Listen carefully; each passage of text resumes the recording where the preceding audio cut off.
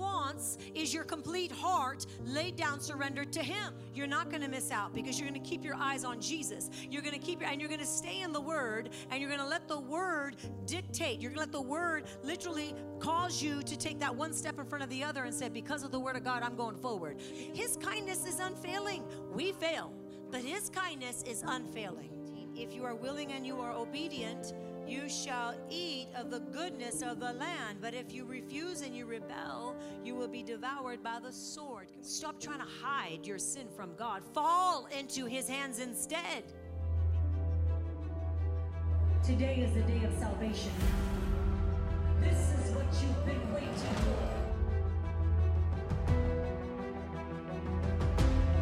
Get ready for a night of Holy Ghost power. September 22nd, miracles, signs, and wonders. Register now at firedupconference.com. And 1 Chronicles 16:11, seek the Lord and his strength, and seek his face forevermore. When we come, we gather together in a time of corporate worship, and we seek his face. And that's we don't have an agenda. Our agenda is just to seek him, to praise him, to worship him, to enter into his holy of holies. That is our goal. And we come in with clean hands, with pure hearts. That's what he desires from us. That's what he desires from each and every one of you. See, you are the one that shortchanges yourself when you come in with resistance or with sin, thinking that God's not going to see or God's not going to mind. Oh, he minds, all right? Right? And so we need to deal with it. Right? We actually have to deal with it, right? But his love doesn't change. So it's the exuberant goodness of God. I want you to turn your Bibles to Psalm 103, verse 17. We're going to look at verse 17 because the exuberant goodness of God is an attribute of his nature, and it is from everlasting to everlasting. Say, it's from everlasting to everlasting. It says, but the mercy of the Lord is from everlasting to everlasting on those who fear him, and his righteousness to children's children. To his children's children, right? Amen? So mercy is his loving kindness. They are interchangeable. Say they're interchangeable. His mercy and his loving kindness, they're interchangeable. So we're going to look at this verse, and we're going to look at the four parts of this verse. All right? The first one here, the first part of this verse, it says, but the mercy of the Lord. Mercy is defined as this: steadfast love, everlasting love, goodness, kindness, loving kindness, unchanging love. His favor is his mercy. It's what we don't deserve, but he gives us anyway. So the mercy of the Lord is from everlasting to everlasting. His mercy shall never cease. It is who he is. It's who God is. Say, it's who God is. It's his mercy over your life. It's his mercy and his kindness. It's why we're not consumed. Right? And then it says, to those who fear him. To those who fear him. Which means true worshipers fear the Lord, and they worship him in spirit and in truth. If we are true worshipers, which I believe we are, we're going to worship him in spirit. We're going to worship him in truth. So the mercy of the Lord is from everlasting to everlasting. Remember, it doesn't end. Say, it doesn't end. And it's upon those who fear him. Who are those who fear him? The true worshipers. And we're true worshipers. Why? Because we love Jesus with all of our heart. We love Jesus with all of our soul. We love Jesus with all of our mind. We love Jesus with all of our strength. We are called, what the Bible says, you worship him in spirit and in truth. Right? And so you sometimes for some, you might just need to get over yourself. You need to get over your own things. You need to realize, you know what? God wants your all. He wants your all. He wants your complete surrender. He wants your all. He doesn't need your education. He doesn't need your accolades. He doesn't need your, levels of degrees and all this. What he wants is your complete heart laid down, surrendered to him. And when you don't do that, you're the one that gets shortchanged. Not the Lord, of course, and not the person that says, I just am desperate for all of you, God. I am not going to allow anything to limit or to hinder what God is doing. When we come here, when we set up and everything, We're not just setting up the sanctuary. We're making sure our hearts are right before the Lord. I'm talking about us. I'm talking about all of us as leaders, right? And those that come to this church, because we prepare our hearts before him. That's what he wants. This is what this verse is talking about. We're not done with this verse. He wants you to prepare your heart. Has he not prepared a banqueting table before us? Well, but what he wants in return is our hearts are always prepared for him. So can we live in a way that our hearts are always prepared for him? Because that's what he's desiring. In other words, Lord, search my heart, Lord God. Search my heart. Give me clean hands and a pure heart. And that's what he desires. And I believe that's what we want to give him as well. So Psalm 103, verse 17, the mercy of the Lord is from everlasting to everlasting on those who fear him. Think about that. The mercy is for those who fear him. The mercy of the Lord is forever. The mercy of the Lord does not end. That's a good thing. That's a good thing. But it's upon those who fear him. Do you fear him? We fear him. That's why we want to please him. We fear him. That's why we want to live right by him. We fear him. That's why we don't want anything in our lives that is going to hinder the move of the Spirit and displease our Heavenly Father. And then it says, and his righteousness to children's children. And that's powerful because it means sons of sons. It means your children's children. Some of you have children and even grandchildren in this room. And this promise is his promise for your children and their children. They are included in this covenant. Your children's children are included in this covenant. And you know that God is a covenant-keeping God. And when you find a promise like this and you go, wow, you know what? It's his righteousness is to his children's children. That means I'm claiming this promise for my children and my children's children. I'm claiming it. God is a covenant-keeping God. He says his mercies, they endure forever, right? From generation to generation, amen? So we're not going to be the problem. We're not going to allow sin in our lives where that becomes the problem, right? There are a couple other scriptures regarding our children receiving this blessing of the mercy of God. Look at Acts 2:39. She'll put up Acts 2:39 as well.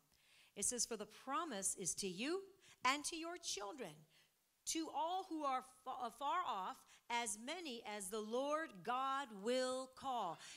The promise is to you and to your children and to all who are afar off, as many as the Lord will call. This promise of salvation, this promise of redemption is for all of you. Don't become stagnant.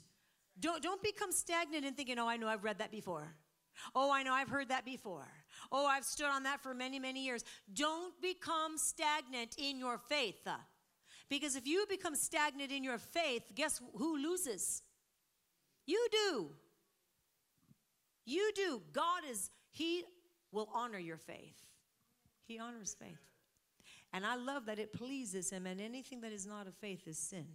So we get to look at the truth and say, Lord, strip off of me whatever is not of you. Do you guys pray like that? Seriously, do you all pray like that? Because we need to. If we don't, we need to. Let me tell you, what God has been doing in this church is incredible. Okay, the healings are just beyond. I mean, I have a list. We're keeping track because the Lord told us to. So just lists of everything that he's done in the past 3 years, and still, because that's when he told me to keep track of it, and this year as well. The healings, the deliverances, the salvation, the people being restored, families being restored, people helping one another. I'm talking all kinds of miracles right now, all kinds of miracles. God is not only that. All those are great. They're incredible. And we praise God for them all. But you know what? The church is also, this church, the fire of God that you've been carrying is literally increasing. Now, a few weeks ago when I told you that there's a blessing, a double door blessing open, and we're entering in and we get to celebrate and rejoice, right? And that's the season that we're in right now. And we're going to continue in that because that's what God has said. But you know that the enemy doesn't want you to receive that. So he tries to turn up the heat so that you miss out on what's available for you to take. Amen. But you're not missing out. you're not going to miss out because you're going to keep your eyes on Jesus. You're going to you're going to stay in the Word, and you're going to let the Word dictate. You're going to let the Word literally cause you to take that one step in front of the other and say, because of the Word of God, I'm going forward. Because His Word endures forever. His mercy endures forever. I am not going to allow any retaliation or anything the enemy would throw my way. It's not going to happen. It's not going to happen, church. It's not happening in the name of Jesus. Exodus 20, verse 6 is another scripture that talks about His mercy going to the thousands of generations of those who love Him and keep His commandments. So you have to know this within you. You have to know this. He shows mercy to the thousands of those who love Him and keep His commandments. Again, there's the part we have to do. The part we get to do.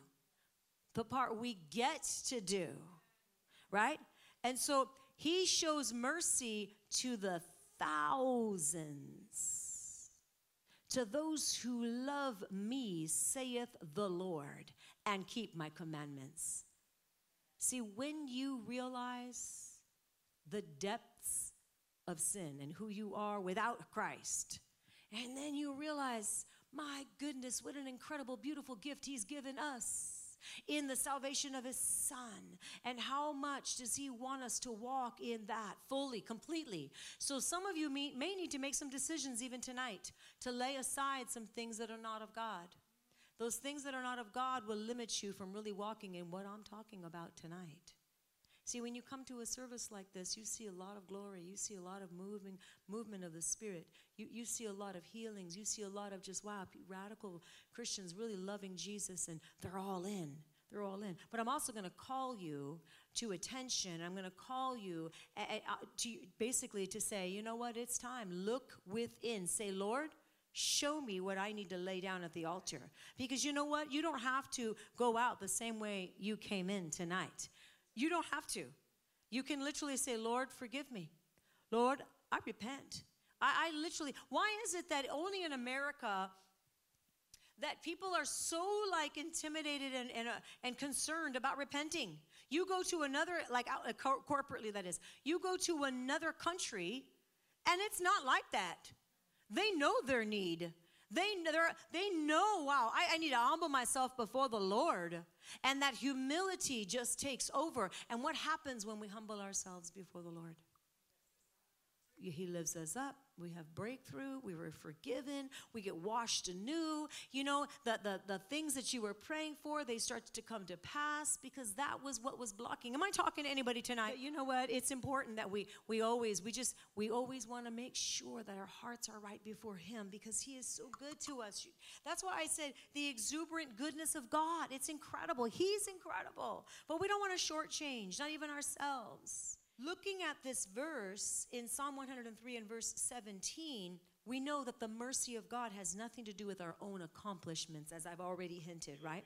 But it is His inexhaustible fountain of life within us. You know, when before you were saved, probably most of you, you know, there was not true joy within you. There was temporary joy, temporary happiness, but not true joy that is within, no matter what's outside, no matter what your circumstances dictate.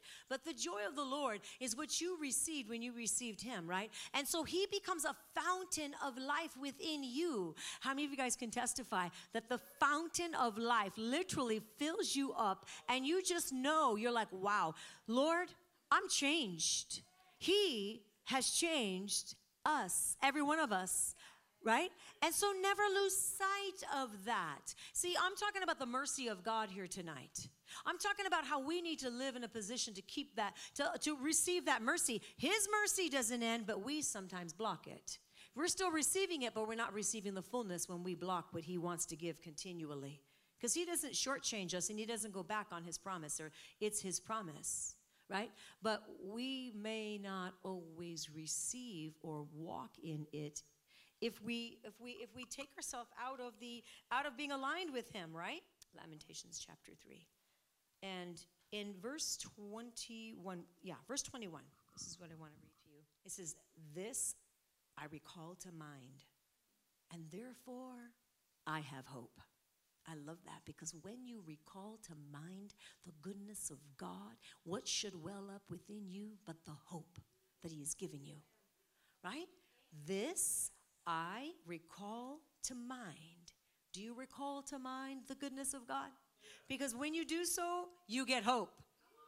Hope fills you. It says, through the Lord's mercy, we are not consumed.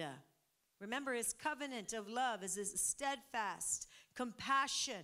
So through the Lord's mercy, we are not consumed, because his compassions fail not. His compassions don't fail. He doesn't fail. They're new every morning. His compassion is his mercy. It's new every morning. Amen. And it says, great is your faithfulness. God's mercy is his compassion. Say it over yourselves right now. God's mercy is his compassion. And he has mercy over me, which means he has compassion over you. The word of the Lord says, those who wait upon the Lord shall renew their strength. You will mount up on wings like eagles, church. You will run and not be weary. You will walk and not faint. Is this not the truth? Isn't this the word of the Lord in Isaiah 40 and 31? Isaiah 40, 31? Absolutely. Let's keep going in Lamentations chapter 3. We're in verse 24. It says, the Lord is my portion. The Lord, Jehovah, the Lord Jehovah. He's your portion. He's the self-existent, eternal one. He is your portion. Put your hand over your spirit, man, right now. Say, the Lord is my portion. Says my soul. The Lord is my portion. Saith my soul. Therefore I hope in him. Why? Because the mercy of the Lord is from everlasting to everlasting. It doesn't end. The Lord is your portion. The Lord is your portion. Hope in him. Amen. And then verse 25. It says, the Lord is good to those who wait for him, for the soul who seeks him. That's why I love that we come time after time after time and we seek him, right? We come time after time after time and we seek him. Why? Because we love him so much. Because we love his ways. We love his presence. His word says, I love those who love me, who seek me. Those who seek me diligently will find me. You can turn to Proverbs 8:17 because you'll see that scripture there. I love those who love me. Those who seek me diligently will find me. And so it's our job to seek the Lord diligently. It's our job to seek him in the sanctuary, to seek him within us. It's our job to seek him. It's our job to realize we're seeking him because we know he is good. We're seeking him because we know he is for us and not against us. We're seeking him because if there are any areas in our lives that need to be changed, adjusted, repented of, whatever it might be, we will do so because we love him, because we've already tasted and seen how good he is. See, the more that you taste how good God is, you see how good God is, the more that you just want your life to be so aligned with him. The more that you realize, gosh, Lord, I messed up there, but you know what? I don't want to keep messing up. And so I want my life to give you glory. So Lord, search my heart and let me be one that totally every day gives you that glory, that praise, that because he has loved us. The Bible says that he loves us with an everlasting love. He's drawn us with his unfailing love, his unfailing kindness. He draws you. Jeremiah 31:3, if you're taking notes and you want to write it down, Jeremiah 31:3, I have loved you with an everlasting love. Isn't that incredible? The King of Kings and the Lord of Lords says, I have loved you with an everlasting love. He does not end. His love does not end. And then he says, I've drawn you. I've drawn you with unfailing kindness. His kindness is unfailing. We fail, but his kindness is unfailing. That's something you need to remember. The next time that you're in a situation and you're feeling so bad, his kindness is literally unfailing. He will not stop. His kindness doesn't end towards you. It's towards us. It's incredible when we realize, wow. So his mercy is his loving kindness. That's his mercy is his loving kindness. So when we seek him, he fills us with hope. And he fills us with many things.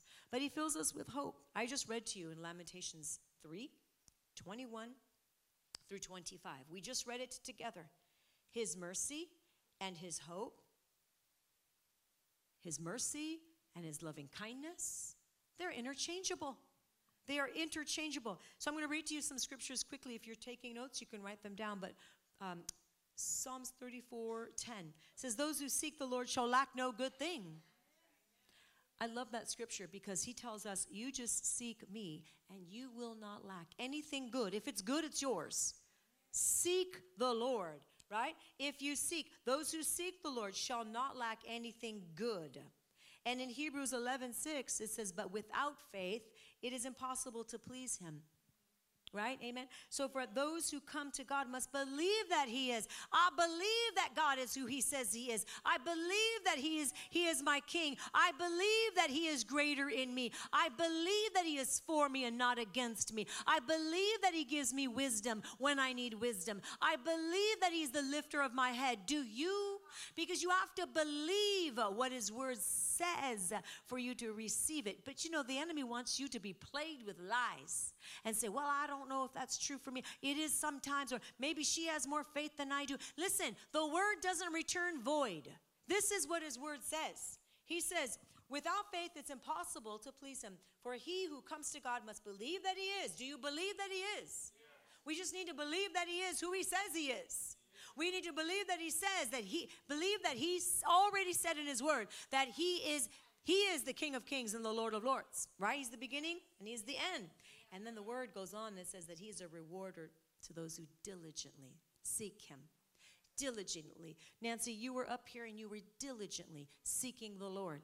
And God opened up your sight. And what you couldn't see, you said a silhouette is all you could see. You couldn't even see the color of her hair. You were like just scales, like a veil, limiting your ability to see clearly.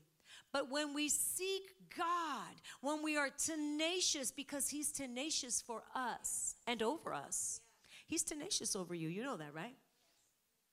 He's tenacious for us. When we seek God, he says, literally, there's nothing that you're going to lack.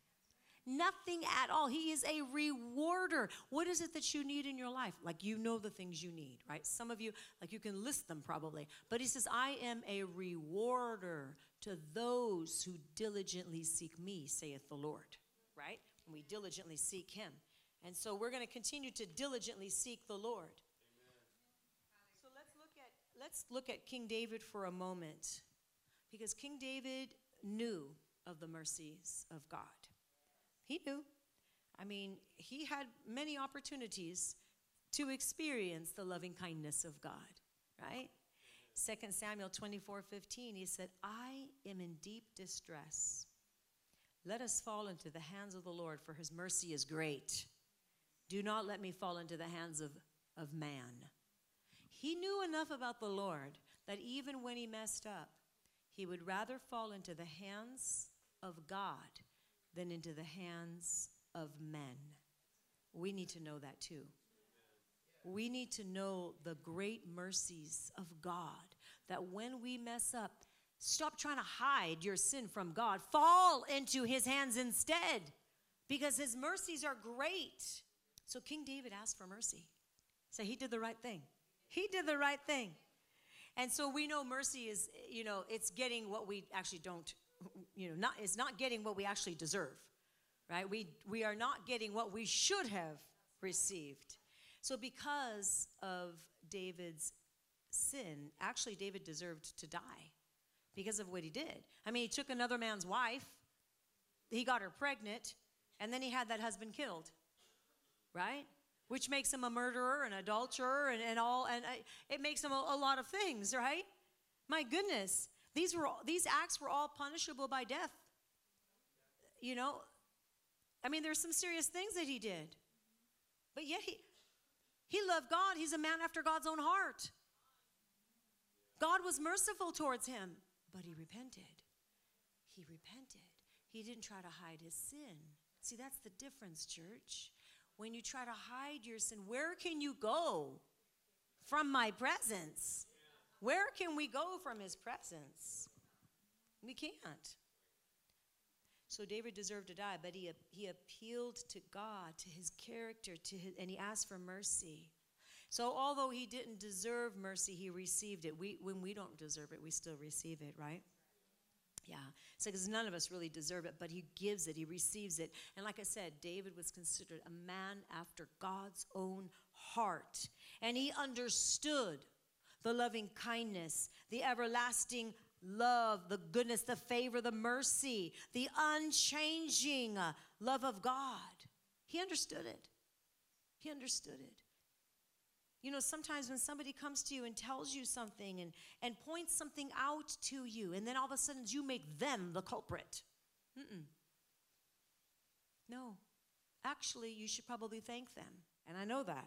Is there someone that you need to thank for helping you to stop going down that path of sin and destruction? Think about it. Is there someone that you need to thank for loving you enough to that they pointed out the hidden things that would have shortchanged you from the mercy of God? Is there someone you need to thank? Maybe. Maybe the Bible says in Isaiah 1:19, if you are willing and obedient, you shall eat of the goodness of the land. Let's say that again.